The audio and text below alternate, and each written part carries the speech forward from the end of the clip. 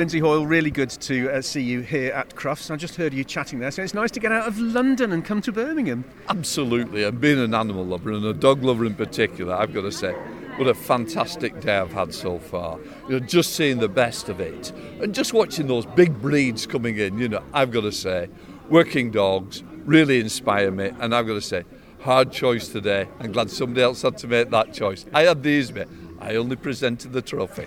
They were a very good group. I've just spoken to the judge, Robin Newhouse, and he was saying that he had to give them time to come out. And you could see, at the end of the day like this, the dogs need to relax. But the Siberian Husky that won caught the eye, didn't it? It did catch the eye.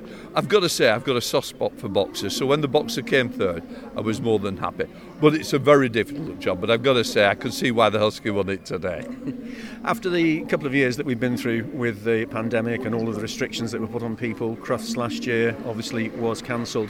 It's been a real relief, I think, for dog owners and animal lovers to be here today, and I'm sensing that from you as well. Absolutely, it's just nice to bring people together as well, isn't it? And it's good for the dogs as well as people, isn't it? Meeting each other. What we've missed out, I've got to say, 2 years since I was last here. Last year there was this complete void. So it's nice, people are here, people getting together. And I'm going to say, once again, Crufts will be dominating the news, dominating the success of all these owners.